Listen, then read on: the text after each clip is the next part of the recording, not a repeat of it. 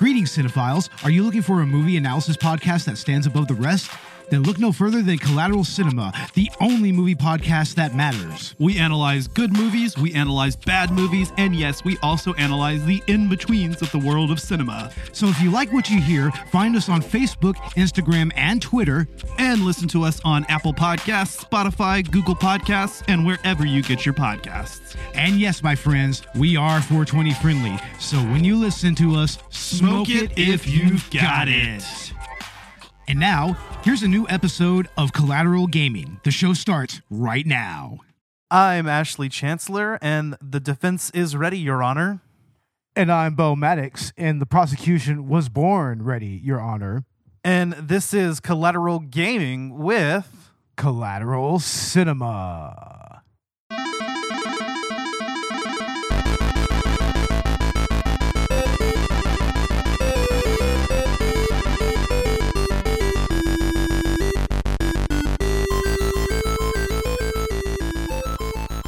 Welcome to Collateral Gaming, the only video game podcast that matters, where we focus on good games, bad games, and everything else in between in the world of gaming. We are podcasting straight from somewhere in South Texas, and yes, my friends, we are a 420 friendly podcast, so whatever you have, smoke it if you've got it.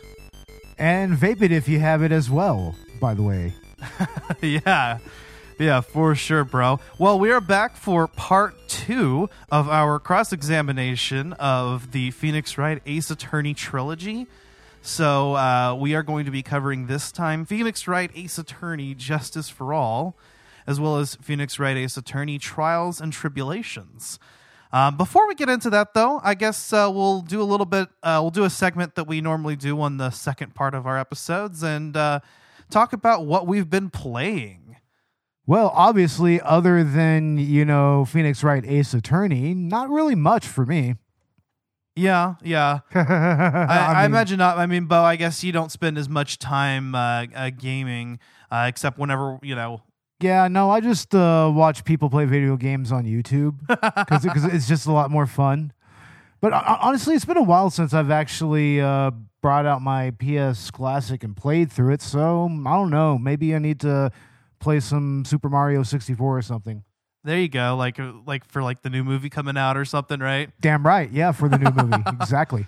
Fucking A. Yeah, I've actually been kept pretty busy myself, so in addition to, of course, playing through the Phoenix Wright Ace Attorney trilogy twice in a row recently, I have played somewhat related Shu Takami's other game, Ghost Trick Phantom Detective. I played and beat that. Fucking loved it. It's amazing. Takami's brilliance shines through just as brightly, if not more so. And the characters are in the story writing. It's the same level of quality as the Ace Attorney trilogy. Amazing. I mean, it sounds like something I could get into. I mean, as much as I got into Phoenix Wright and everything. Yeah. And also, speaking of other visual novel, adventure, murder mystery, specifically video games, Danganronpa is a series that I've recently gotten into. And I'm actually most of the way through the second game now and enjoying the hell out of that. So you've been playing the Danganronpers? Yes. The Danganronpers? Exactly. Danganronpa 1 and 2. Really, really, really good. Can see the influence from Ace Attorney there, actually. The Danganronpers. Yeah. But it's darker. It's kind of this punk pop aesthetic, and it's really, really, really good.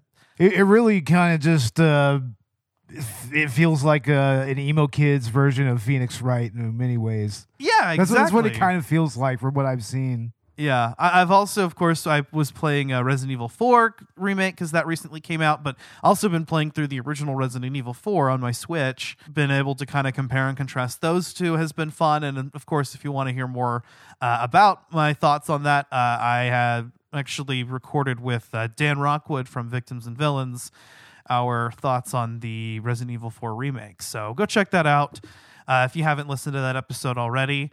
What else? Breath of the Wild. I know I've been kind of jumping back into that one again in preparation for Tears of the Kingdom. Also, Star Wars Jedi Fallen Order I've been playing a lot of lately, again, because Jedi Survivor's coming out later this month. So Excellent. yeah, just kind of prepping myself in a lot of ways. But yeah, that's pretty much what I've been up to. Anything you think noteworthy that's happened, like news-wise?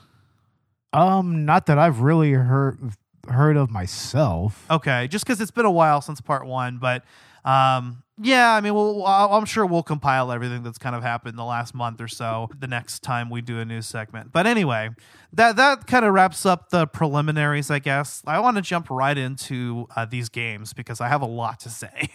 Oh, yeah, definitely. Alrighty, so starting off with Phoenix Wright Ace Attorney Justice for All. We're going to start with the second game in the trilogy. Of course, if you haven't listened to part 1 with our thoughts on the first Ace Attorney game, I'd recommend you go listen to that first. And then, because we're going to be kind of jumping off of our experience here. But Bo, again, this was your first time playing through these games. What did you think of Justice for All? Well, Justice for All, I mean, to me, it doesn't add a whole lot new to the gameplay other than maybe the psycho locks, but to me, this trilogy isn't really so much about the gameplay as it is about the story and about the character development. And then it has that in droves. And these characters are just so iconic to me now. I mean, like the Fays, and I mean all the Fays, even even the evil one, Morgana Faye. I mean, they're like just iconic to me now, and also, of course, like Franziska von Karma. Franziska, yep, a new character for Justice for All. She's the rival prosecutor of this game. She is a very interesting character. I mean, very multifaceted, in so many ways, and just always whipping people, always with the whip. I love Franziska. She's honestly, genuinely one of my favorite characters. She's fucking amazing.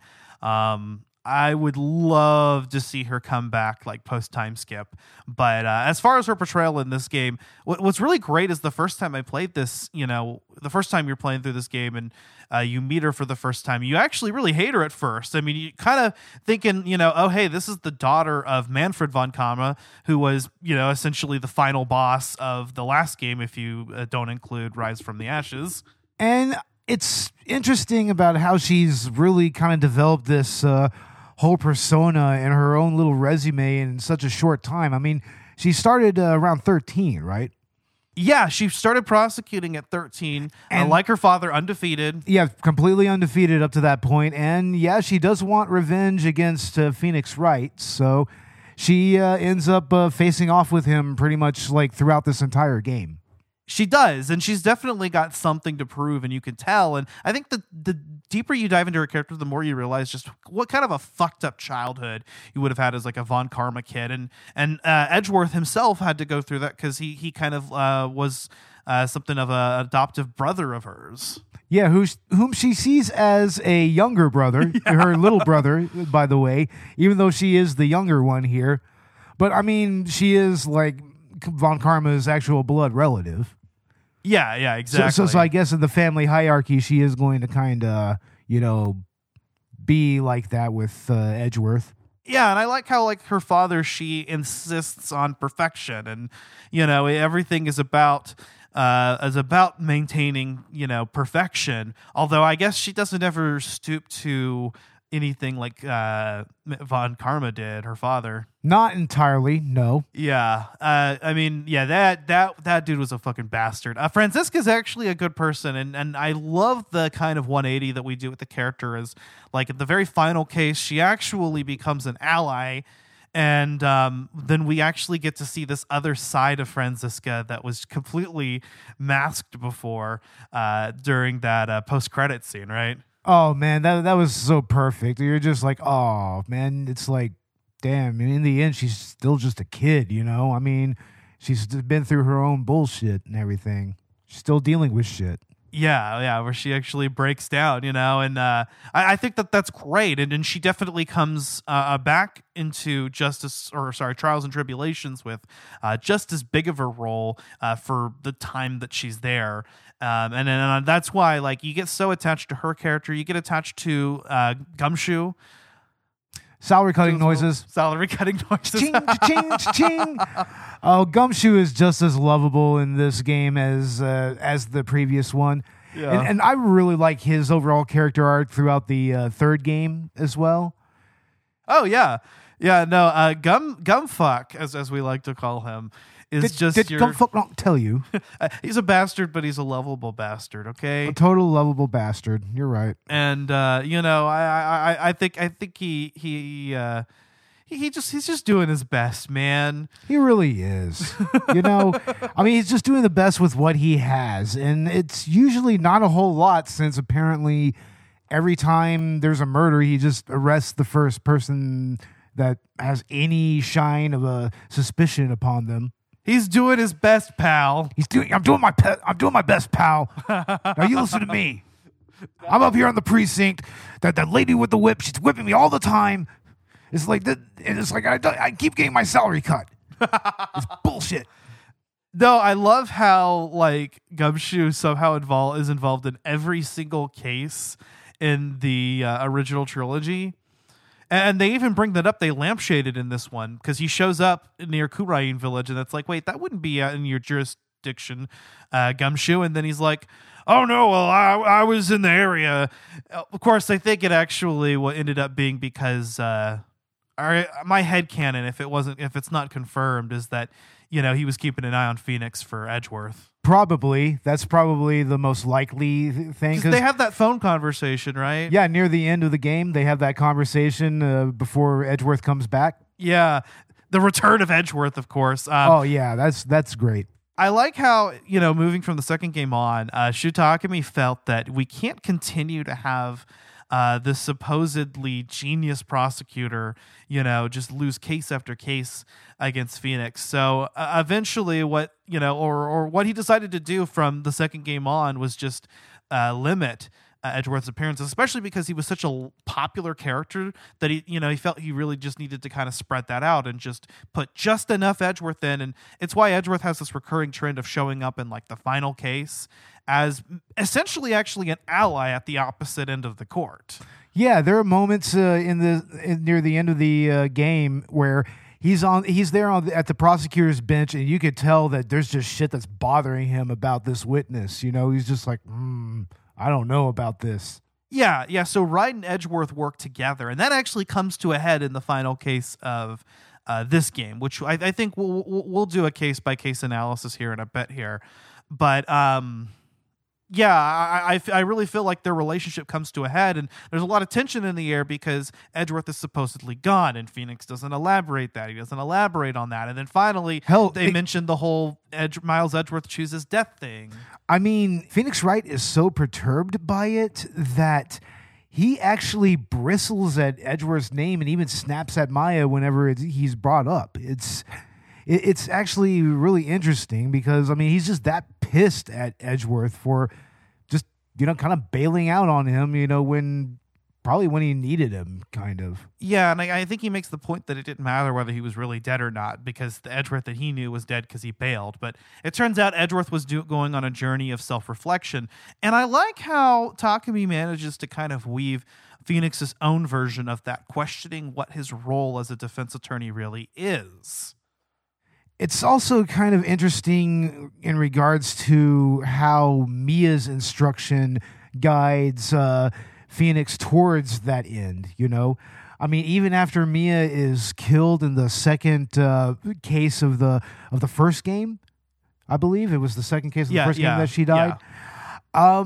I mean, she still comes back through Pearl and Maya, which I think a joke we made before. It's like, no matter what, as long as the Fays are around, like, they're going to be haunting Phoenix for the rest of his life. Exactly. I think much. Maya makes that joke. Yeah, we also get introduced to Pearl, right? Yeah, we get introduced to Pearlie, who's just so adorable. She's the best, honestly. I know, yeah. She's an adorable character. And thankfully, he actually gets quite a bit of screen time not appearing in every single case, but she's pretty prominent in the second and third game, which is great because, like you said, I mean, she's also kind of the stand-in for Maya whenever it's needed to channel Mia. And so, I kind of like how we even delve further into the Faye family. I mean, starting with, the second case in Kurain Village, right? Oh, yeah. I mean, we're kind of introduced to a little more of like the internal politics of the Faye clan, like the whole thing with the main family and the branch families and kind of the history between Misty Faye and Morgana Faye. Yeah, between like Misty and Morgan, who is actually, interestingly enough, the culprit at the end of Reunion and Turnabout. And I like how it was obvious here that, Takumi was actually already laying out, both games 2 and 3, because her role is intentionally left open. And even though she's prosecuted, even though she's in jail, I mean, they're still hinting, hey, there's something going on behind the scenes. And that doesn't come to a head until the final case of the next game. So you could tell that, there's really kind of this long game going on here. Absolutely. I mean, and especially the way that, you actually kind of figure that case out, mainly by figuring out what happens with Eenie Miney, who... Eenie Miney and Mimi Miney, Mimi right? Miney, yeah. How that whole thing becomes, it's just a complete switcheroo, pretty much, as far as their identities are concerned. So yeah, I think it was with that case that I started realizing the whole, hey, there's always some kind of like final twist that's like, even after you've already caught the culprit, there's one more thing that's going to turn this whole case about. But what's great about that is that it's always still a very logical train of thought that leads you there.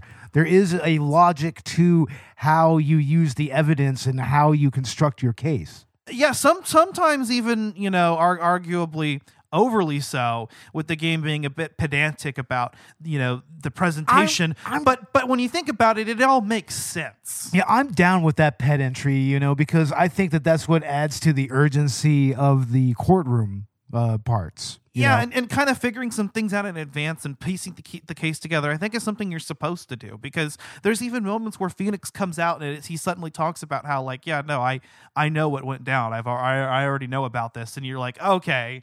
Yeah. Like Phoenix has figured it out. And so, like, I love how there's just kind of this like synchronicity going on with that. And, just being able to, like, again, piece together these cases, just with each piece of evidence, with witness testimony, just getting closer and closer to the truth.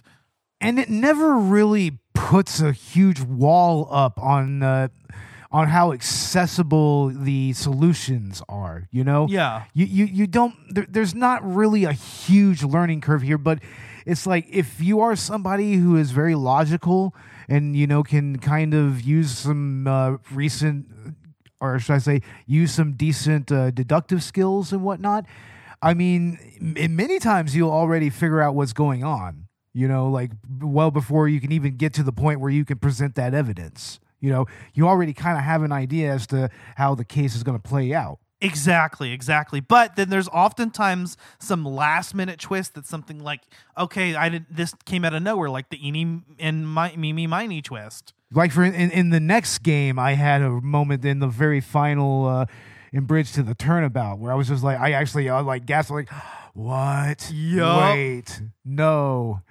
It's like, we'll talk about that here in a little bit, but yeah, there's some moments like that here, Where, yeah. Like for instance, going back to Eenie and Mimi Miney, like how you really deduce that they're the same person. Or that, this is Mimi, who's taking over as Eenie.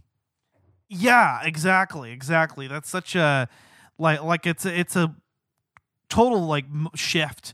And it's kind of almost, stretches the boundaries of belief, the suspension of disbelief, but it's still there. It's still like, okay.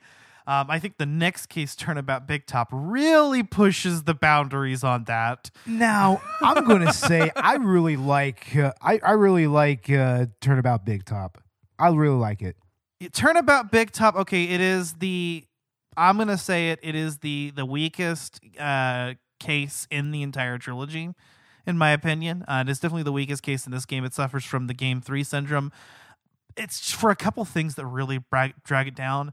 The pedo stuff. Yeah, I mean, definitely that. There's some creepy pedo stuff there. Yeah, okay, it's very uncomfortable. It's like if the character was at least 18, it would still be kind of creepy, but okay. Because you've got Max Galactica, who's in his 20s, and he's simping after a 16-year-old girl. And then you've got the ventriloquist, Ben. It's the puppet that actually wants to be with Regina, but even the puppet so, is Ben, the Bo. puppet is Ben.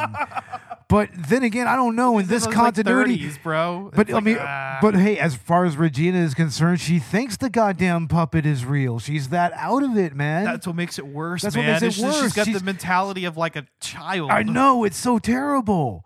It's like, oh my god, man. But other than that, though, I will give this case, I think it did this about as well as it could have, but treating like an actual like accidental occurrence, where the killer did have intent to murder, but they accidentally killed somebody else. I think that's what makes that the saddest case in this game, particularly, is because it doesn't really feel like anybody.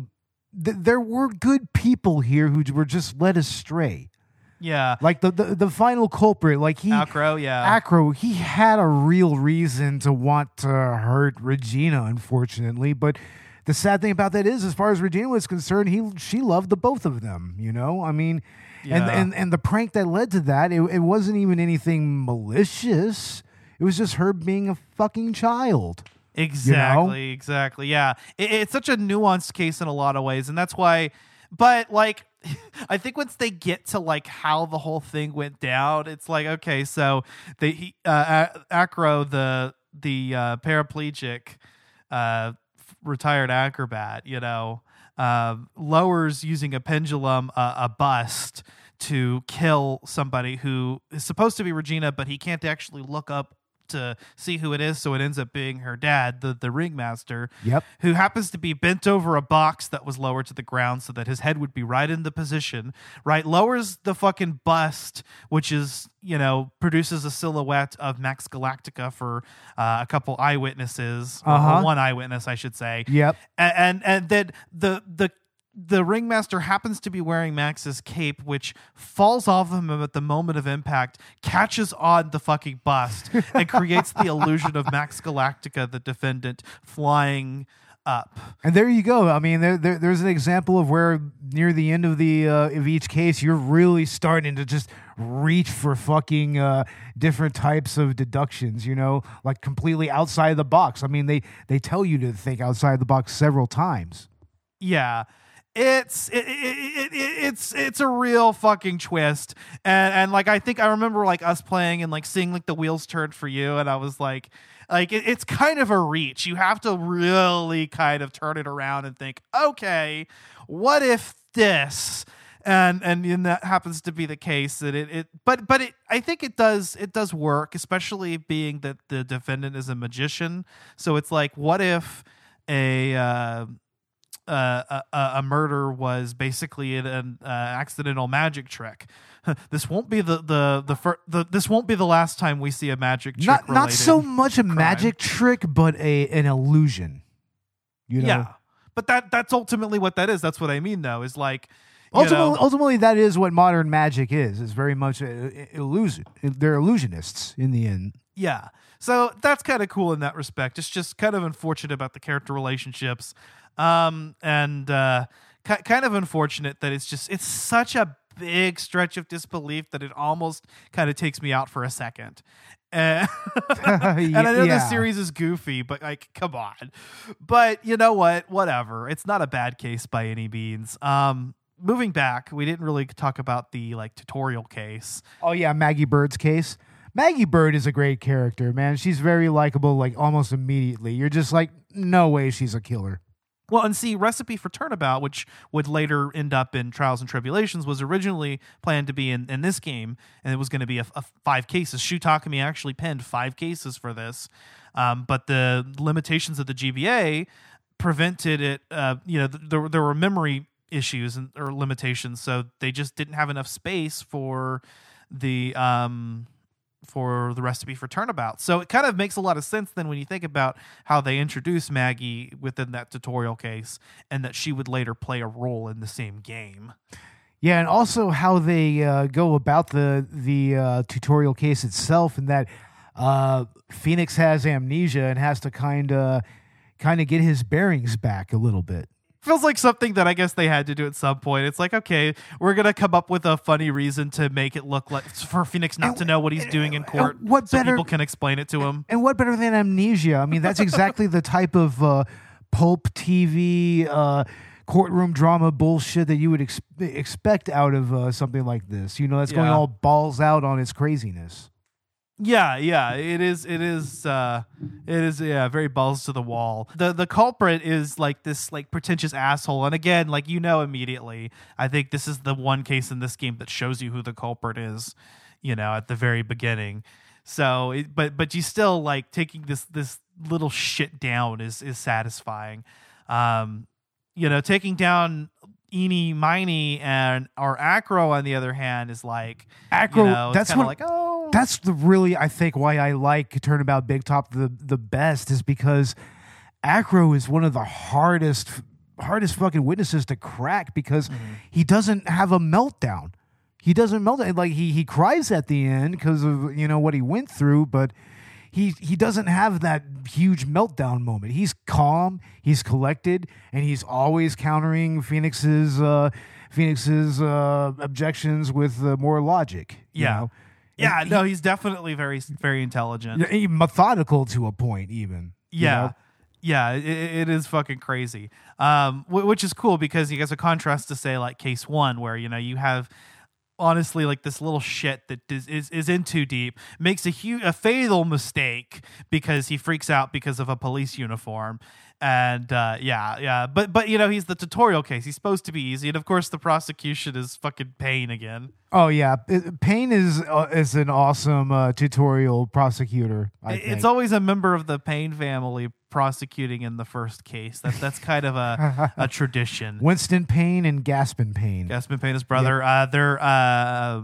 Their ancestor, Auchi. The Great Ace Attorney Chronicles. Is that really how I think it's a reference to Auchi? Like Ouchie? Like Ouchie, yeah, I think so. I believe so, God. Actually. Oh my God. That's brilliant. Let's see, and there's a Payne-like character who has a similar name pun, but it's not Payne, and Professor Layton versus Phoenix Wright even. But yeah, Payne is always the a member of the Payne family is always your tutorial prosecutor, and I love it because he's so like woefully incompetent that it's like it's ridiculous. And that's why it works, it's kind of like a first case. And then, you get introduced to, whoever's going to be running the show from here. And in this game, it's Franziska, right? For the next two cases anyway. Phoenix Wright, you're the foolishly foolish fool that has ever fooled in a foolishly foolish way.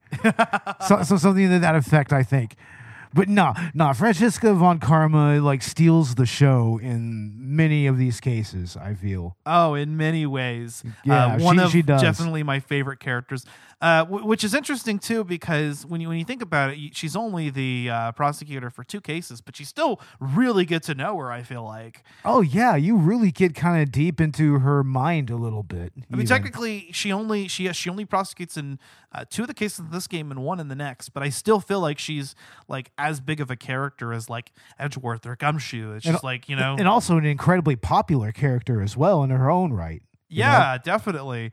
Yeah, she's fucking amazing as a character and just and then of course in the final case of the game we actually have Edgeworth taking over, which feels like it's obligatory. We've got to have that like showdown here. We have to. It's got to be that showdown between Phoenix and Edgeworth. And Edgeworth is actually showing Phoenix how what it.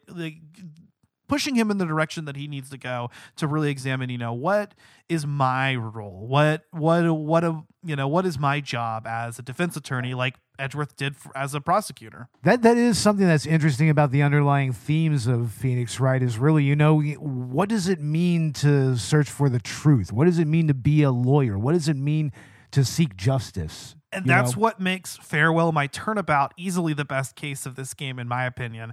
One of my favorite cases in the franchise overall, because it really actually puts you in that position where, okay, Phoenix is, by the end of the case, you realize, in between a rock and a hard place, where he knows that his defendant is actually guilty. Like, exploring the question of what will Phoenix do in a situation where the defendant is actually guilty. And, because he always believes in his clients until the very end. Well, now he knows for a fact that's not true. But on the other hand, Maya's been kidnapped and her life is on the line and is resting on him getting an acquittal.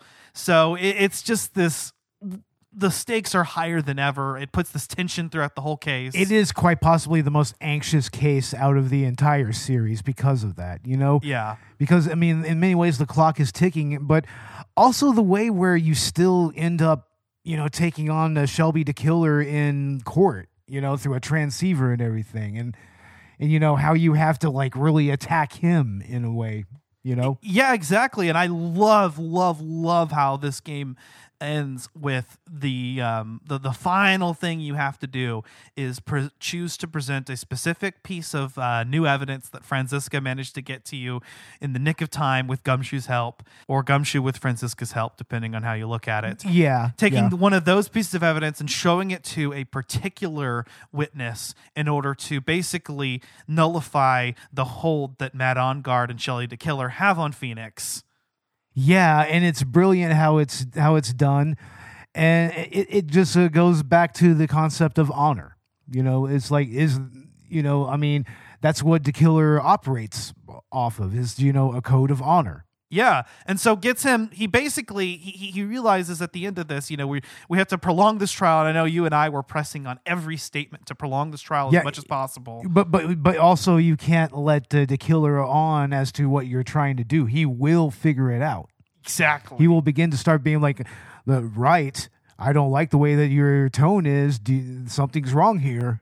It's such a panic-inducing case. It's like just this prevalent, persistent threat right up until the end. And then you realize, okay, this is what I have to do. I have to either get Shelley the Killer to break the contract with Matt Ongard, or I have to get Matt Ongard to want a guilty verdict. You end up accomplishing both of those things using the right piece of evidence with the right witness, which is Shelley the Killer. Mm-hmm. Yep. Showing Shelley the Killer that Matt Ongard was filming him to use as blackmail, but accomplishing both of those tasks at the same time. And it's fucking brilliant. And it really, really, really hammers home the Phoenix's character growth, because it shows how capable he is as a defense attorney. He could have won this case. He absolutely could have. If he didn't pursue the truth and place his trust in Edgeworth. Yeah, exactly. And it leads to exactly the kind of verdict that you want. Like we went ahead and just said, nah, he's guilty. Because Maya would kill you if you let him go.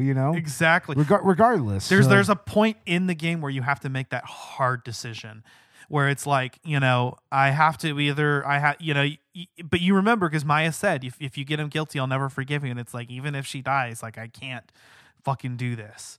And it really puts you there. But then you find out, you get Shelley the Killer to let her go, and just taking down that Ongard is so satisfying. Of course, Phoenix gets a hit to his, as of then, undefeated record, but he realizes that doesn't matter. No, what matters is the truth in the end. And Edgeworth and him are on the same page. Absolutely, because they both want to find Maya. They both want Maya released. Exactly. It's tremendous for Phoenix's character journey. My only really gripes, I guess, about Justice for All is that, unlike the other two games in the trilogy, it doesn't have as cohesive of an overarching narrative. Like, nothing in the first case really or I guess I should say the second case really culminates in anything in the final case like you would expect. But that's okay, because it is setting things up for later. And I think that there's more of a thematic overarching narrative going on here. Absolutely. Yeah. Than a storytelling one. So Justice for All, in my opinion, is the weakest of the trilogy, which is I say that really, in a sense that it's a fantastic fucking game. I just, it's not as good. It's a little bit shorter. There's really only one case that's like, wow, this really knocked it out of the park for me. But I mean, it's consistent with the level of quality as the first game, and as the game that would come after it, getting you really involved in these characters, getting you involved and invested in the story. Yeah. Yeah. And just really kind of even jumping off of what Phoenix Wright Ace Attorney did. Like you said, there were a few gameplay changes. I mean, one of those was really just the Cyclops thing, which does add does add a little bit of it makes the investigation segments a little bit more fun, in my opinion. Yeah, it kind of brings the actual same mechanic that you use in the courtroom into the investigations a little bit. Exactly. That's why I like the Cyclops mechanic. Yeah. Yeah, and it's exciting in its own right because, I mean, it's you versus this one character, and you're just trying to kind of have a little battle of wits with them. Yeah. Yeah, exactly. And they're not necessarily a culprit. They just have something to hide. And you're getting to the bottom of that, and you may not have the evidence to take them to get that out of them yet. So you investigate a little bit more, collect a few more things, and come back and break them. And I really kind of like how we made the investigation segments a little bit more enjoyable. It seemed like they were actually making efforts to improve on that. Yeah, yeah. The only other major thing I think is the ability to present present profiles. In court or presenting to other people or during Cyclops. Yeah.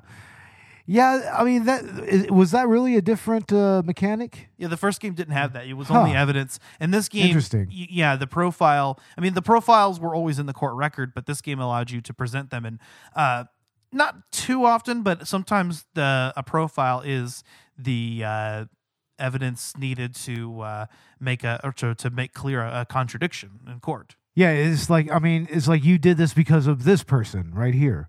Or it's like, I believe that this person is the killer. It's like, yeah.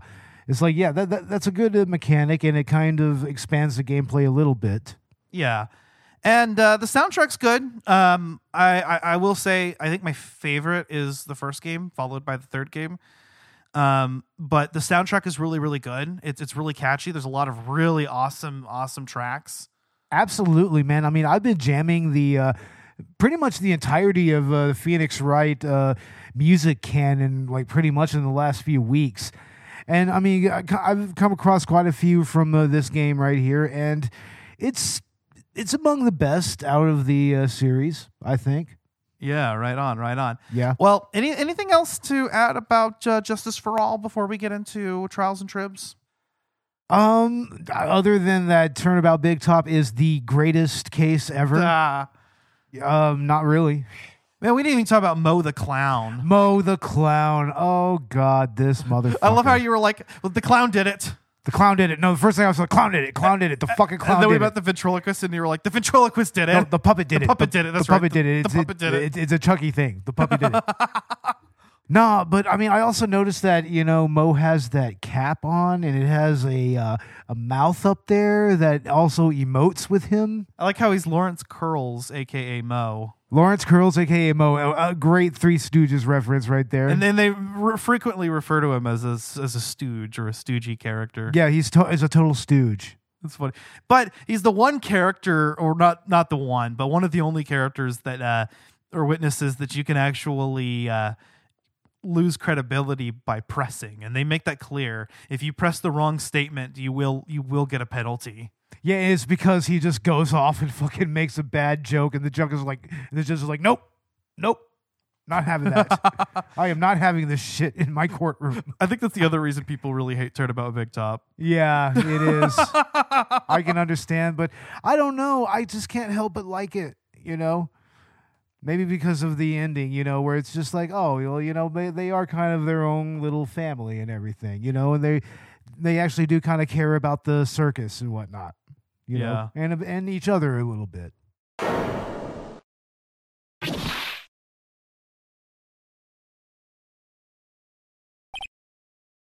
Objection!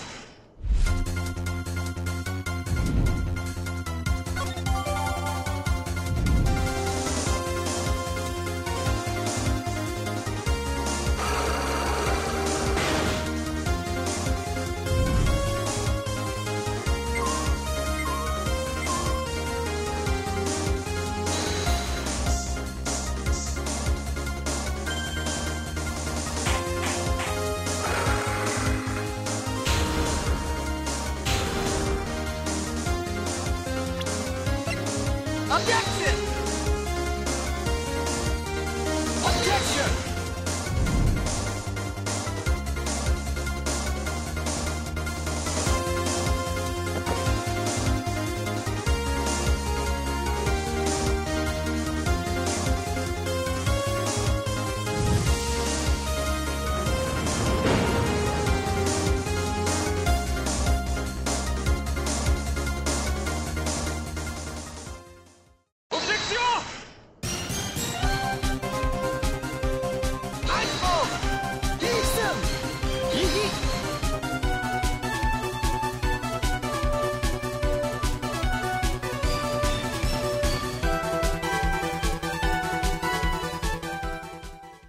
For me, Farewell My Turnabout is easily the standout in this game, and I think it is peak Ace Attorney for me. Really, really, really interesting where they take Phoenix's character journey, and I like what they did with his journey kind of throughout this game.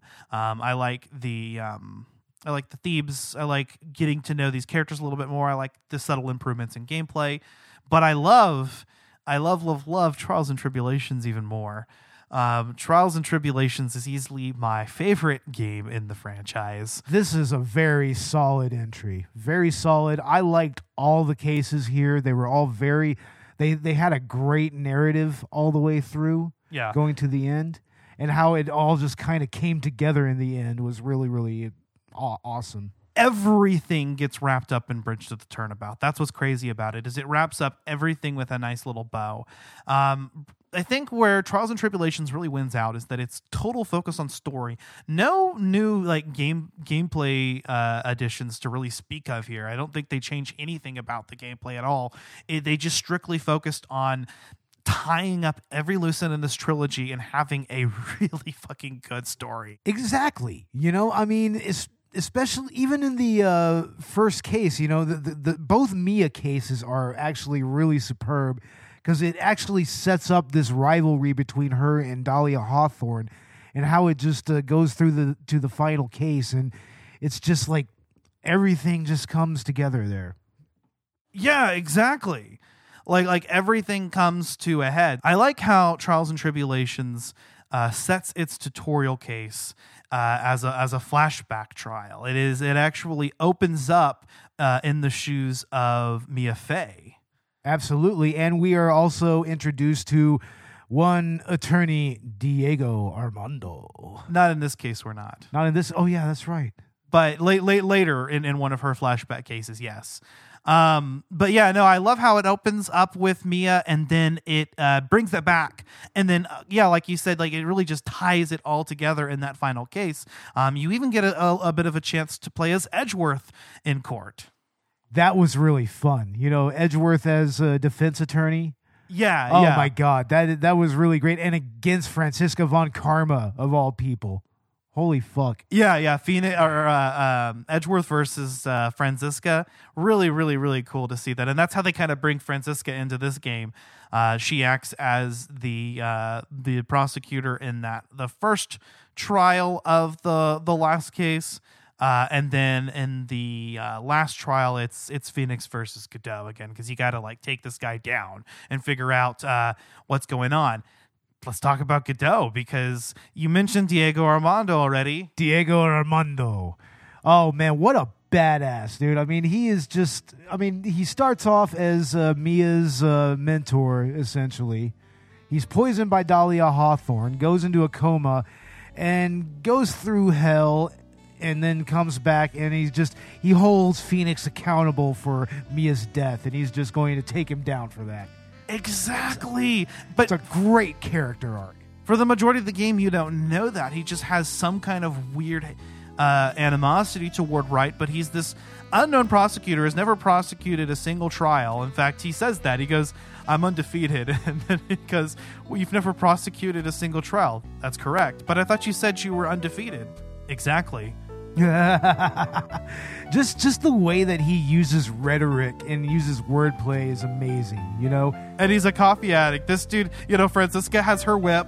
So, Godot, has the coffee thing where the coffee, some unknown third party is always sliding down exactly 17 cups of coffee per trial. It's like, where's he getting the coffee from? Who's giving him is the judge giving him coffee over and over? Like, what the fuck is going on there? It's like the coffee is just coming from hammer space.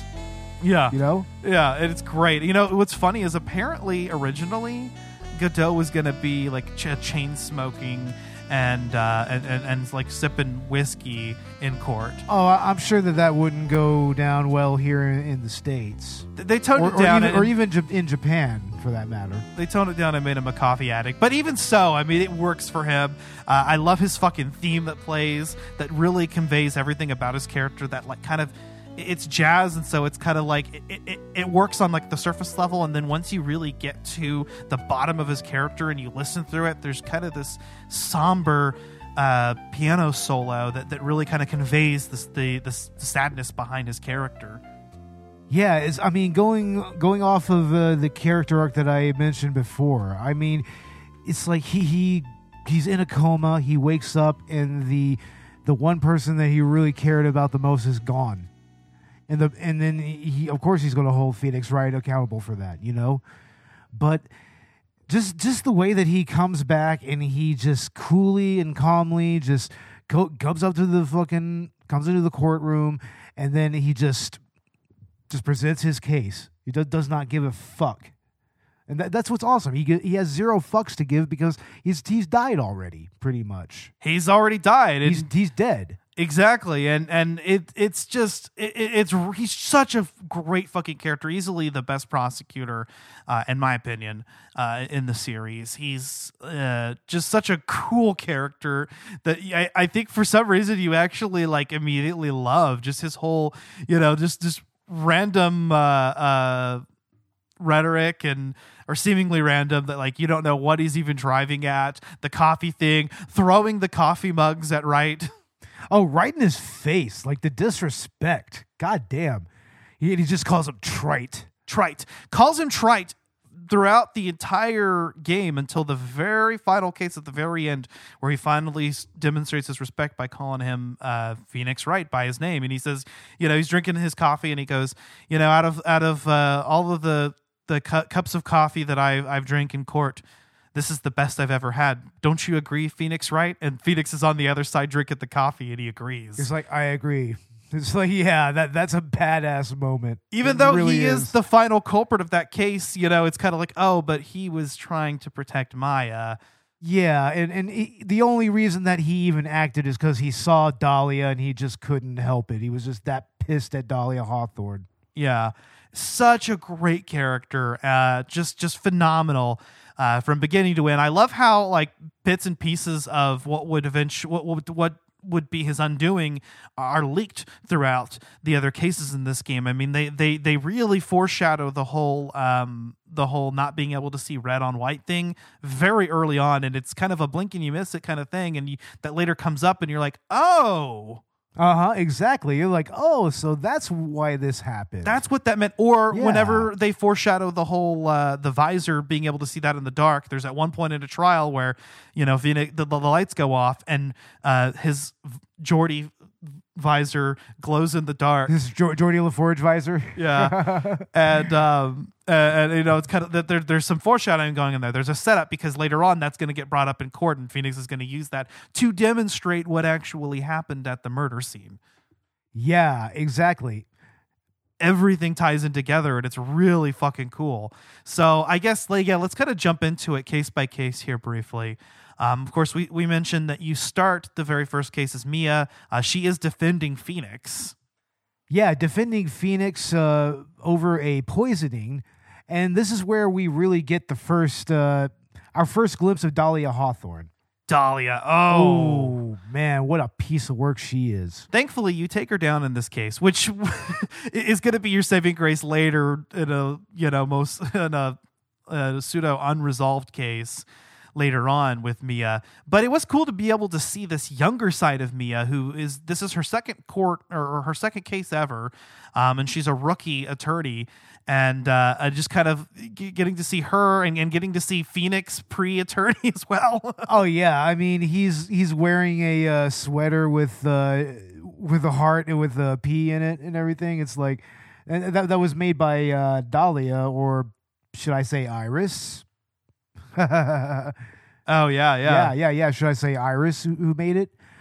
But yeah, he's such a fucking dolt, though. He's so head over heels for Dahlia. The whole courtroom is. Everybody is. The judge, the prosecutor, Winston Payne again, and his a little bit younger. He still has hair. And Mia actually ends up blowing it off. Exactly. Basically. He's like a pompadour and everything that he always plays with, which is like even in his animation when he doesn't have the hair, he still does that. So it's like some subconscious thing. Yeah. He still plays with his hair, which is funny. That's kind of funny because that's a weird animation that, like, before you realize that that's what he was doing, it doesn't make a lot of sense. Yeah, he was playing with his pompadour.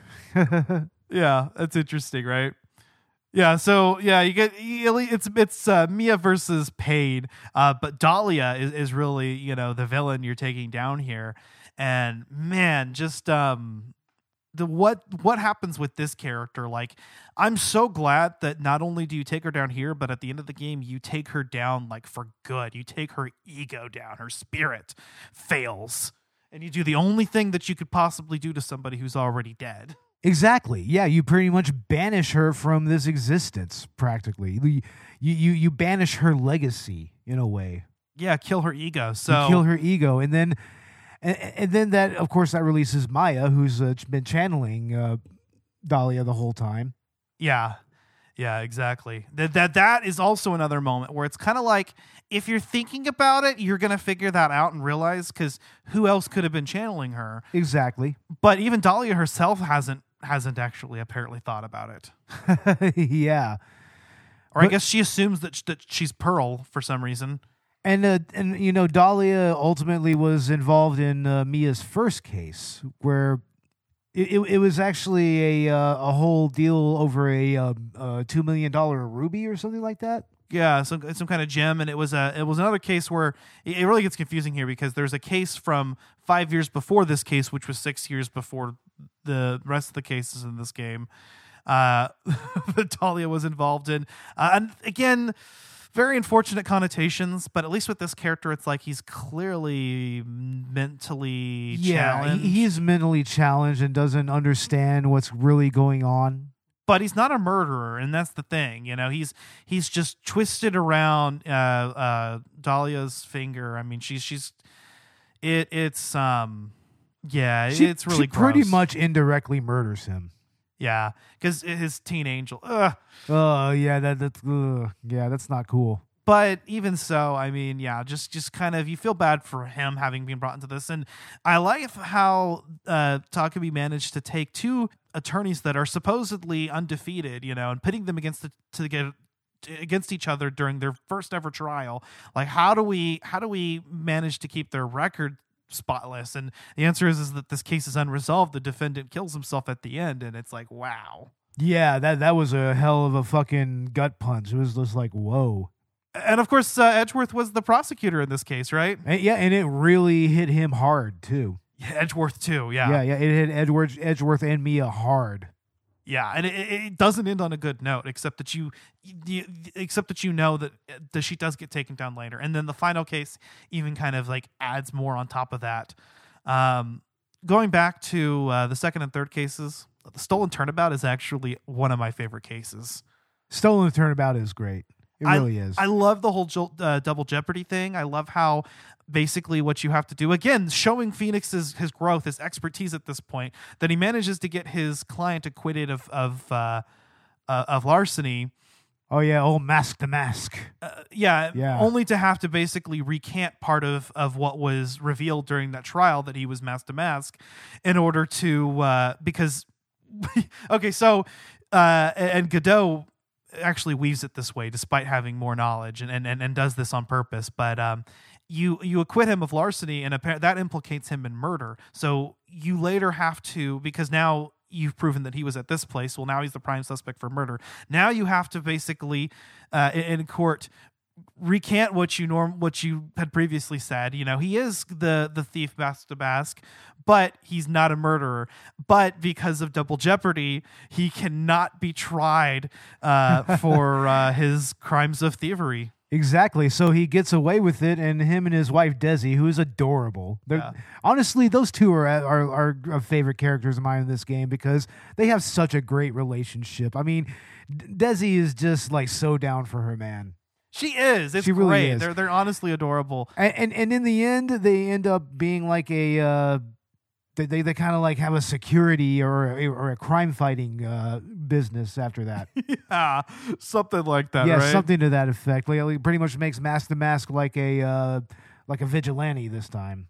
Yeah. Something of that nature, right? Yeah. And it's really interesting because he is actually like again, this is a good person. He's just he is actually guilty of stealing something, but it was all. Mostly masterminded by Luke Atme. Oh, it was. Yeah, it was Luke Atme that was doing that because he wanted to raise his profile as a ace detective. Another great culprit. Oh, he's great, and taking him down in court is hilarious. Zavari. But what a testament to Phoenix's skill that he's able to just turn this whole thing around. And even though Luke Atme had basically set this trap up and basically masterminded planned to get a not guilty verdict, again utilizing double jeopardy. Yeah, he was trying to get a guilty verdict as an alibi, as mask to mask as an alibi. Exactly. Yeah. So it's a really intricate case, and I think again it's a testament to Phoenix's skill at this point that he's able to pull it off and really just kind of reveal and pursue the truth here. Interesting that this basically occurs canonically right after Farewell My Turnabout. Yeah, that's really interesting. Right? Yeah. Again, dealing with the question of, well, what if, the client really is guilty of something? Well, it turns out he's not guilty of the specific crime that he was being prosecuted for, which was theft of the sacred urn, which makes a return from Justice for All. Yeah. That it's great to see the whole Treasures of Kurain exhibition and everything, and also having Adrian Andrews come back into the. We didn't even mention Adrian Andrews from the last game, but the poor character that she basically had to expose her weakness in court, her mental illness. Yeah, pretty much. It's like you had to kind of make her vulnerable, and she almost had murder accusations levied at her. She was almost labeled guilty. So because you're trying to get Matt on guard, who you did at the time believe was innocent, a not guilty verdict, but later on, when you realize it, you're kind of like, well, if I let him get away with this, she would be the scapegoat. And now that I know the truth, I'm glad that her story got better in the Stolen Turnabout. Yeah, she's doing a lot better, even though she can be a little bit neurotic if things don't go her way. Like for instance, when you discover what happened with the urn and how she broke it, yep, and you realize how many times this goddamn fucking urn has been busted up by people. Yeah, well, one more time even because of we find out at the end of Bridge of the Turnabout. So. Yeah, exactly. So at least 3 separate occasions this fucking urn has been broken. Yep, and put back together hastefully. Yeah. Usually by kids. Mind-boggling. Yeah. Moving on, recipe for Turnabout. Again, it's the case 3. You can definitely argue that it's the weakest case of this game, but it's not bad. Oh, Draven. S'il vous plaît. Okay, so yeah, there's Jean Armstrong. According to the localization team, the gay cis man who enjoys performing non-passing drag. Sounds about right. That's what he looks like. He's a very he has some masculine features and also some in between. Yeah, some feminine. Yeah. You know? So as a witness, I think the most interesting thing about Recipe for Turnabout is the whole imposter plot. Again, kind of a testament to Phoenix's growth at this point. I mean, he's so well known now that people are actually using his name to do some shady shit. Like I can't believe that this dude in this case bullshitted his way into a courtroom with a goddamn cardboard badge. Fucking taking up the name of like an up and coming celebrity defense attorney and actually pulled it off and did so badly that on purpose that it got Maggie convicted. You know? Yeah. And I love how, all it takes apparently is spiky hair and a blue suit. And despite the fact that this dude had a completely different complexion, Brooklyn accent. Brooklyn accent with totally different build. With orange, like in New York accent with orange skin. Orange skin. Orange skin, you say? That's hilarious. No, I'm just playing. Yeah, no, this guy, Furio Tigre, the tiger. Hey, what you talking about, bro? What the fuck you talking about? But I love the way that you take him down. Again, I think that is also kind of PK's attorney there because what you do is you find out like everything about this case has been phony. There was a phony attorney that was actually the culprit, a phony victim, and a phony murder scene made in order to pin the crime on the defendant. Everything up to this case has been phony, so Phoenix ends it off with, well, why don't I just end this with phony evidence? Takes the new piece of evidence that's valid evidence, not forged, but valid evidence that Gumshoe gets for him at the last minute, but ultimately wouldn't be helpful on its own. Bullshits his way, basically totally bluffs to the max, and bullshits his way into getting Furio Tigre to confess. It's really fucking awesome. Trips him up. And you really want to take this guy down because he is such a fucking asshole. It's like, he out of all the characters in all of these, all three of these games, this dude is the biggest fucking asshole. So it's just like, oh man, it's like, no, fuck this guy. Like even near the end, it's like, I'm gonna penalize you, money, right? Fuck you. It's like I'm like, oh fuck you, dude. Take this bastard down. Yeah, fuck you. I'm not gonna pay you money, asshole. Nah. And yeah, I love that it's great. You get him to slip up by such a dirty trick. Basically just pulling one over on him. Yeah. Like, you present valid evidence saying that it's something that it's not and get him to correct him. Implicating himself. It's really awesome. Fucking amazing. Again, that's Phoenix's skill here. He's so much more competent here than he's ever been. And I love seeing that journey from rookie defense attorney to, this veteran, this, like you said, pseudo celebrity that is known for his massive bluffery and. Yeah, he's just known for pulling off miracles in court by that point. Yeah. You're just pulling not guilty verdicts out of nowhere. And the truth is on Phoenix's side, and I think that there is something to be said about his ability to uncover the truth. But a lot of times the road to getting there is just basically like I love how the game gives you situations where logically you may not really have an idea what to present. You're kind of just bluffing, and Phoenix is doing the same thing. Yeah, honestly, if you are a bullshitter, you will excel at this game and also if you know how to sniff out bullshit, because there's a lot of testimony in these cases where you're just like, nope, bullshit. You are fucking full of shit, like absolutely. Yeah, and there's a lot more. I think there's even a lot more strategy to the way that Phoenix goes about, and where in previous games, he would kind of like freak out, and you as the player may be able to figure it out, but like Phoenix is still freaking out and not quite there, and then somebody has to come in at the last minute and save his ass. As we get towards the final case of the trilogy. Yeah, that starts to happen less and less. And Phoenix kind of like digs himself out, and he does rely on some dumb luck. don't take me wrong, but there's a lot less of it, and I think it's to the point that it's like, what can he do with the deck that he's dealt that really defines him? Yeah, sometimes you're served a shit sandwich and you have to just kind of take a bite and figure out what to do with it. You know? What does Francisca say? She's like, he has to be either the unluckiest or the luckiest man that I know. I know, like she's like taken aback that he was able to make it out of the Eagle River and everything. You know? Like with nothing more than a cold. It's like, yeah, that has to be dumb luck. Seriously. So yeah, getting into the final case, Bridge to the Turnabout, my favorite case in the entire series.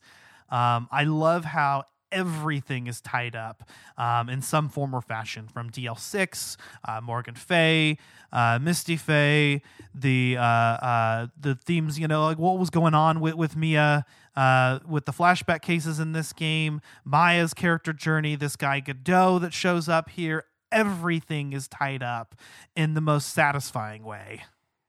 I'm honestly kind of sad that we didn't get to see more of Misty Fay. Honestly. Oh yeah, it's like shows up for 2 minutes. You don't know who she is, and she's the victim. Yeah, I mean that kind of sucks. I mean, it would have been great for Misty and Maya to have a moment together. They do have a moment, Bo.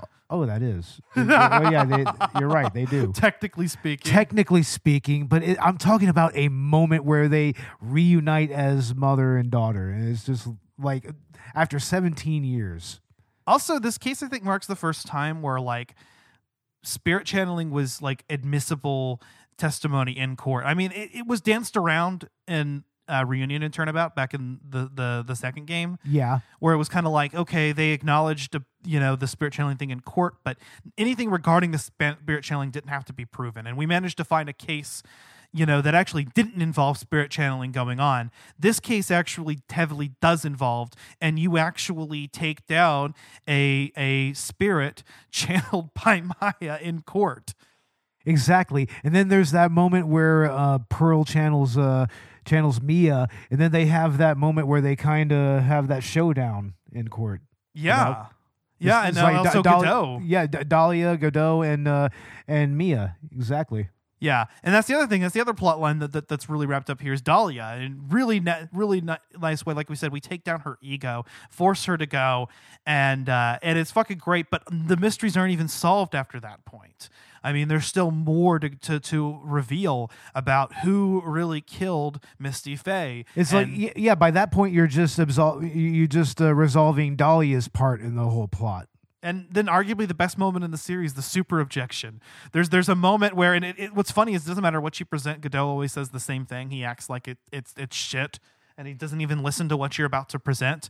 And then he goes, you'll never be half of what Mia is. And then at that moment, you see Mia's spirit behind Phoenix, and they do an objection together, and it's that you realize that Mia's legacy lives on through Phoenix. Absolutely. And they actually bring the Pursuit theme from the first game in. They bring in a mixed another arrangement of that. Pursuit Cornered. Yeah, that was really cool, man. I liked hearing that. Yeah, and you're taking down Godot, who ultimately, again, is another sympathetic villain. He's not somebody like on guard.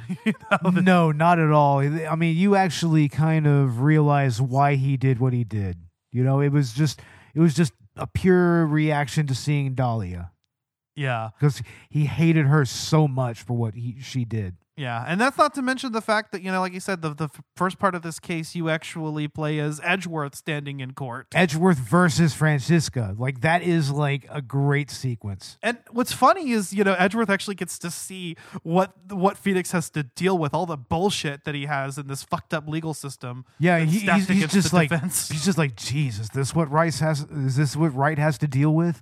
I feel like the entire world is crumbling around me, What's interesting about that, though, is you get to see the differences in how Phoenix and Edgeworth uncover the truth. Like, Edgeworth is more competent than Phoenix when it comes to like finding like obvious contradictions in testimony and like calling those out, finding multiple contradictions from the same statement and evidence.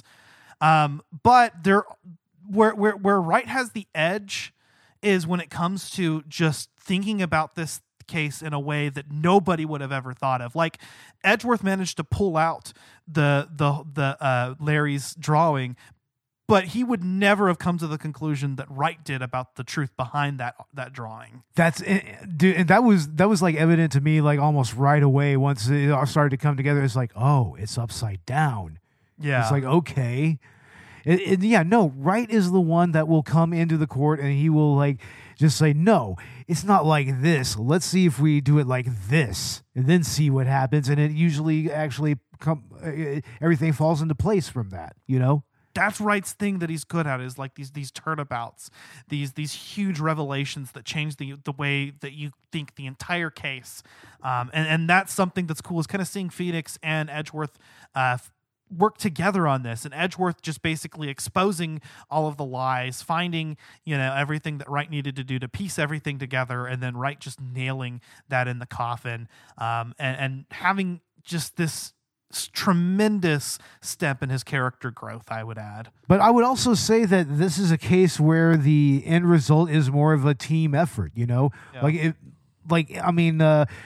Edgeworth and Von Karma, they actually set up the case like perfectly for Wright to kind of take it to its logical conclusion. Yeah, and then even Franziska gets to help out during the investigation segment, and you kind of actually get some camaraderie between Phoenix and Franziska, which is cool. Yeah, they've actually kind of grown together a little bit. Yeah.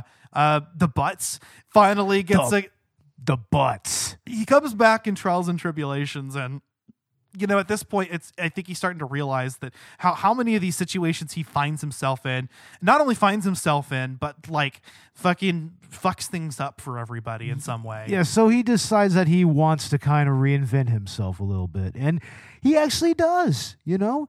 He finds his calling a little bit, as an artist. And then of course he's still simping. That never goes away. Of course, yeah. Speaking of sipping, Iris. Oh man, she was my favorite character here. It's like just so awesome. What a crazy twist, though. What a crazy twist! Just finding out that, oh my god, her and Dahlia are twin sisters. What the fuck? So I had to keep my mouth shut a lot. Like I was watching. We were playing this game, and I was watching you react to this, and I was like, oh man.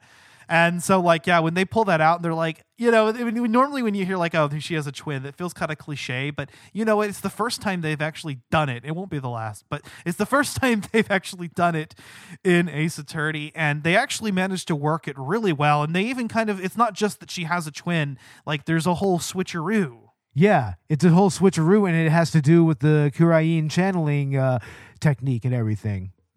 Yeah, and somebody who's actually dead being the culprit or part of, the part of the culprit. Yeah. Yeah, an accomplice, so to speak. Crazy how this whole case unfolds. And then of course, Iris, who you're really not sure what to think, right? Because you wonder if this might be one of those situations where it's like, well, obviously she's guilty, right? Yeah, I know, because for one, you obviously see, look, she looks exactly like Dahlia, but then you actually talk to her and you investigate, and you're just like, but this can't be Dahlia. So what's going on? Yeah, what's going on here is like Sister Bikini says that she was there at the temple when she was a little girl, so it's like she's at least credible enough to speak to that. So it's like, at first you're just like, what the fuck is going on here? Is this Dahlia? This can't be Dahlia. Yeah. And I think actually Iris is the closest to canonical love interest for Phoenix Wright. Absolutely. Like, she kind of confesses her feelings for him at the end of the game a little bit.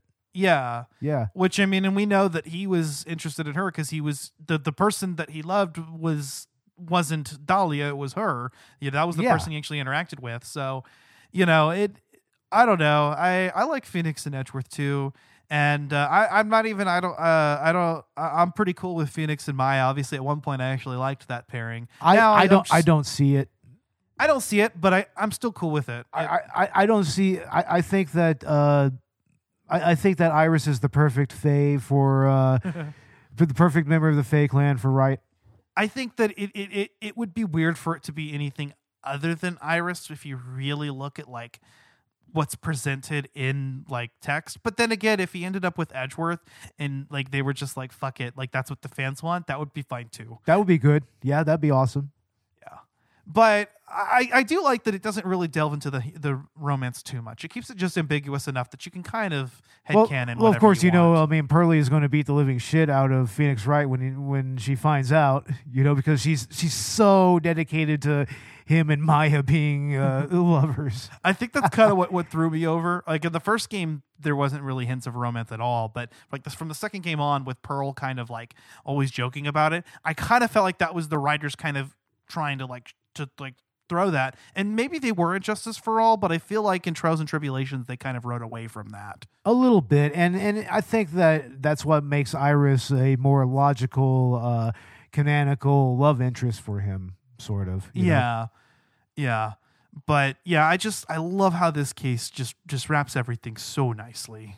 Yeah, it's a really, really standout case.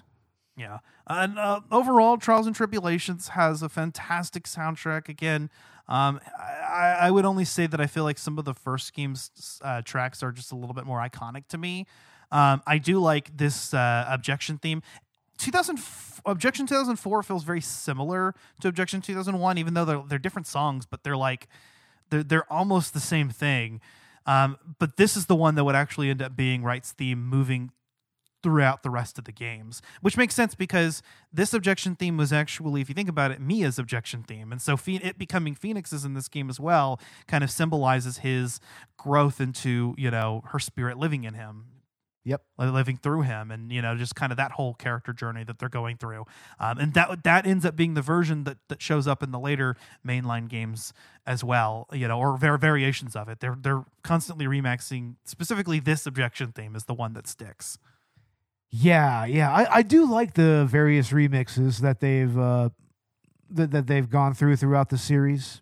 Yeah, I mean, and it's only natural that they would remix them, but they still managed to kind of keep the original spirit of each composition. It's interesting how throughout the trilogy, like you look at like the Objection themes, the Pursuit themes, the cross-examination themes, and they all manage to kind of like convey the same meanings and feel similar enough while being completely different.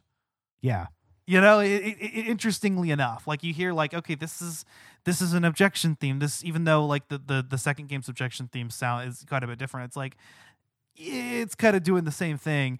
And then but overall, this trilogy has one of my favorite video game soundtracks. I love both the original like chiptune versions as well as the remastered versions in the trilogy board. Like I said, I jam this music all the time now, along with the other video game soundtracks that I listen to.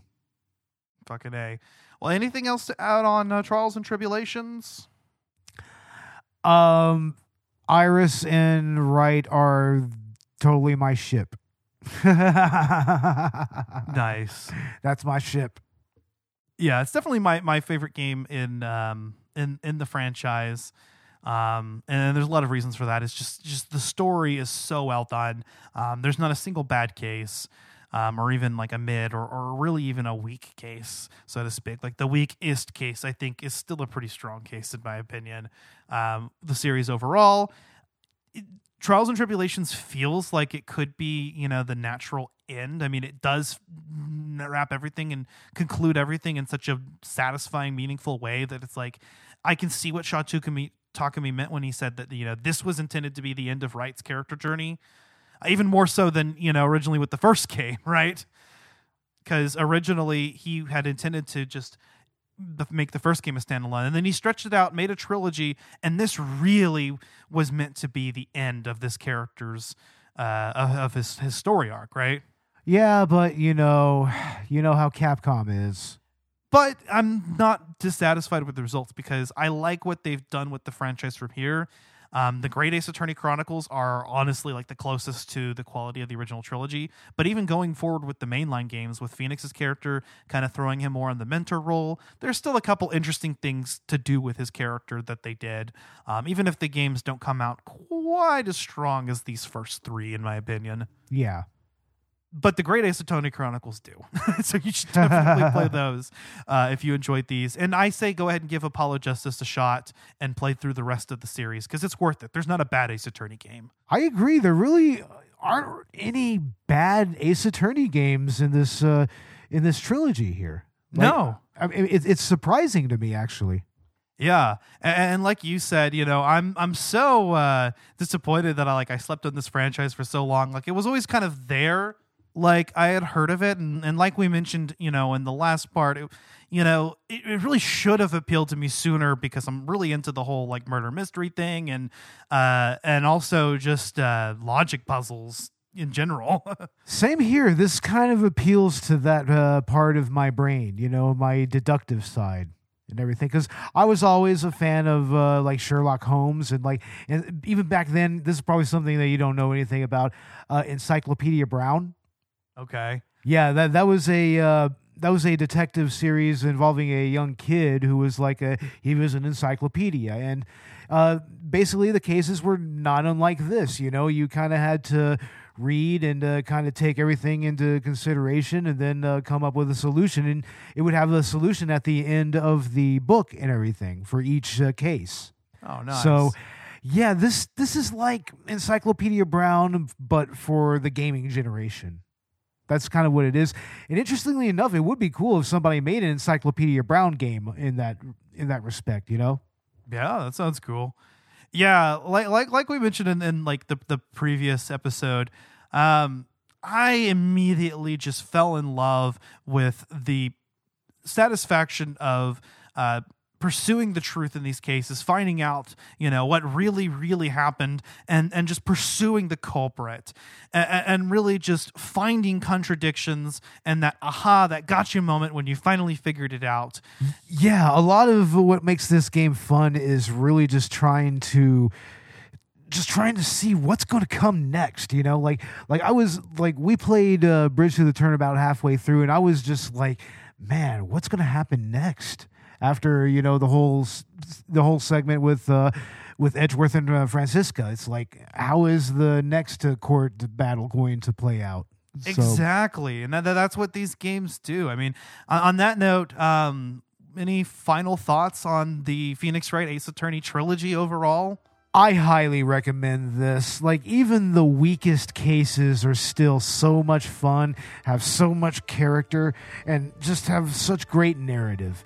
And I really love the presentation, the visual novel presentation, slash courtroom drama and everything. And yeah, I really regret not getting into this sooner. But then again, I never really had a DS. That was kind of my brother's generation of gaming. My little brother's and your generation, more or less. But I mean, now that it's been remastered, now it's been re-released, this is definitely the way to play these games. And yeah, play through them all the way through from beginning to end, and you'll have a blast. And honestly, I recommend playing this with friends because, I mean, kind of involving everybody and actually, taking in the evidence and listening to testimony and everything and trying to figure this stuff out. It can almost be a good hangout game. Yeah, exactly. In a way, it is a good hangout game. Yeah, I gotta agree. So, Phoenix Wright Ace Attorney Trilogy is something I can genuinely recommend to anybody. And let me just emphasize on what that means, because this is actually like a rare thing. I would recommend this to literally anyone, whether you're a gamer or not. If you're like casual or hardcore, it doesn't matter, because this game was developed, it was designed with that idea in mind, as a game that my mother could play. That's the design philosophy that Shu Takumi adopted when he pieced this together. And I think that works best specifically with the Ace Attorney trilogy. And I say I can recommend it to anybody in every sense of the word, because if you are a first-time player of the Ace Attorney franchise, this is the perfect starting point. Start with the first game, because the logic isn't too complex. It's not nearly as much as it gets in some of the later games, Rise from the Ashes excluded. but it does build up in complexity, and they do get more and more convoluted over time. And that's why you want to start with the very first game and work your way through the trilogy. And I highly recommend that as a starting point for anybody interested in these games, because or this genre of game even, because because the trilogy is really like peak Ace Attorney, and it is the point from which everything else in the franchise, if you decide to play, starts from. Yeah. And man, it is quickly became one of my favorite video game franchises. I just instantly fell in love with it. I think from the first case, as soon as I got a taste of what it was like to expose contradictions in court and take down witnesses that were really the culprit, I just once I had a taste of that, I was addicted, and I just marathon through this entire trilogy, and that's basically what we did too. Practically, yeah. We just played our way through each and every case one by one. Yeah. It's interesting how this is one of those game series that'll do that to you. Like you start and you just keep going. Like it's like, yeah, they just get throughout the trilogy. I feel like it just kind of gets better and better. Yeah, in that way, it felt like some of the early PlayStation Final Fantasy games, and that's the same way. Where you're really playing through it and you really just want to see what happens next. You want to unlock the next part of the story. So yeah, it kind of has that feel to me. Exactly, it does. And the characters are so endearing. You just really fall in love with them. Even the ones that were villains at some point are like, wow, no. Yeah. They're my favorite. That's what's amazing. Yeah, exactly. So go check out the Phoenix Wright Ace Attorney trilogy. If you've listened through both of these spoiler-filled episodes, still go check them out for yourself, because it's still 100% worth it. You could find this trilogy port in particular on any modern gaming console. So we played it on the PS4 and PS5.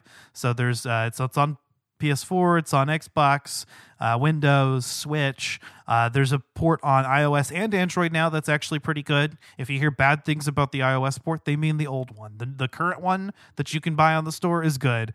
And I played through the original trilogy for the first time on that bad iOS port, and I still loved the hell out of it. So yeah.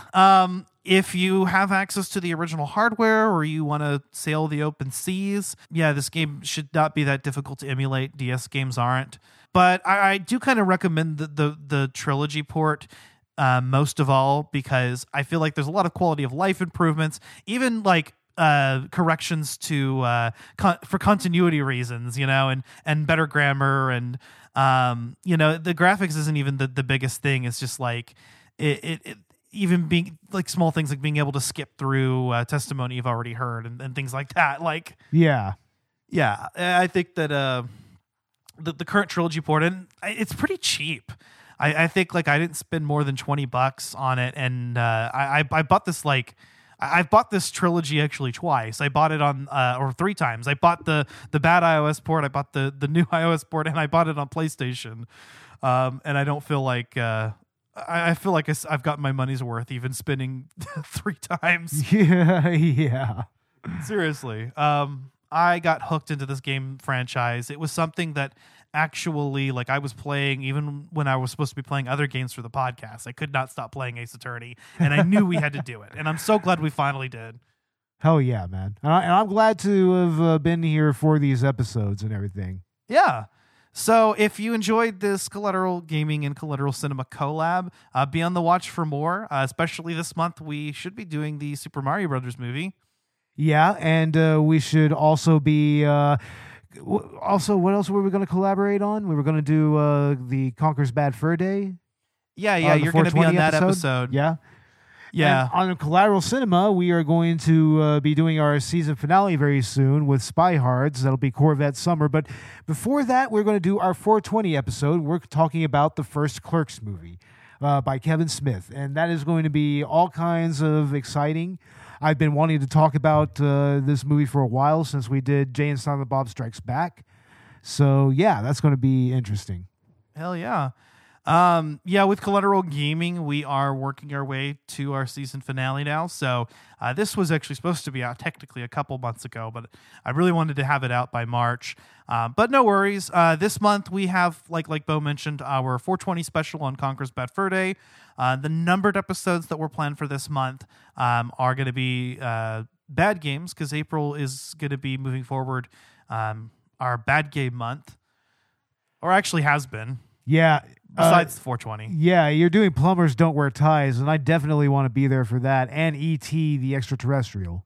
Yep. So we should be doing those two this month. And then I really want to make sure that we have that wrapped up, because in May, Tears of the Kingdom comes out, and we are covering it. It's our official season finale. Part 1 will be spoiler-free, and Part 2 will go into full spoiler details, even if we have to wait, like a month to actually play through everything and do it, and release that by June. It doesn't matter. It's the season finale, so... Yeah. But we will be covering Tears of the Kingdom as soon as we possibly can after it comes out. I want to get our spoiler-free first impressions review out, maybe at most a week after the game comes out. Yeah. Yeah, I'd like to be on the ball with that. So yeah, stick around for the closing of Collateral Gaming Season 5 and Collateral Cinema Season 6. We're already in the planning stages for our upcoming seasons. Yeah, and we're also in the planning stages for more live streams as well. Yeah, so if you didn't know, we actually did a live stream of Trials and Tribulations this week prior to recording this episode. Yeah, that was actually a lot of fun. I mean, we had at least a few people watching us and everything, and I look forward to doing that again. Yeah, we'll do definitely more live streams. I would love to do a Let's Play on Apollo Justice. Yeah, definitely. Kind of that way we can kind of cover. And in some form or fashion, I think from here on, we're going to be covering the rest of the Ace Attorney games. Next season, for sure, I want to do the Great Ace Attorney Chronicles. Yeah, definitely. So that's going to be a lot of fun. If you want to support us, go check out our Patreon. Both Collateral Gaming and Collateral Cinema have $1 and $5 tiers. And if you pay any amount of money as of now, you get access to our exclusive Let's Play video game commentaries and full-length movie commentaries. And we are expanding our Patreon, of course, like Bo's mentioned, and figuring out, what else we can do with the platform once we get some more patrons. Absolutely. So start joining our Patreon, ladies and gentlemen. We will start giving more content and possibly even free merchandise out once we start getting our merch together in the preseason, or in the postseason, I should say. So, yeah. Yeah, hell yeah. That's just about it, guys. Find us on Twitter, Instagram, and Facebook, or wherever you get your podcasts. And give us a 5-star review on Apple Podcasts, Good Pods, and Podchaser. Alrighty. Well, Bo, what do you say about going on for another hour? Oh, no, I think that I'm just going to have to give in. Objection!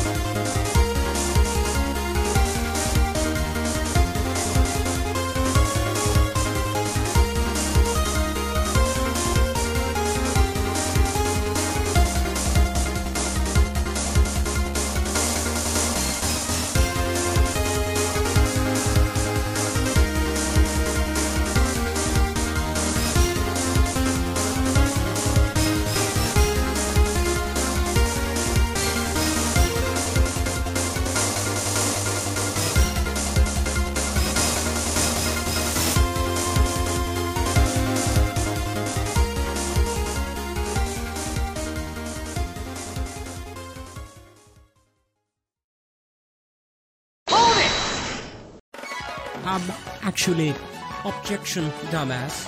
Haven't you heard? You absolute failure. Did Gumfuck not tell you? Your garbage excuse of a hypothesis, I'll shove my entire cravat up your ass because it's fucking wrong. Why? Well, you little bitch. If you could take a look at this motherfucking up... Collateral Gaming is a Collateral Media podcast. All music and game clips are owned by their respective creators and are used for educational purposes only. Please don't sue us. We're poor.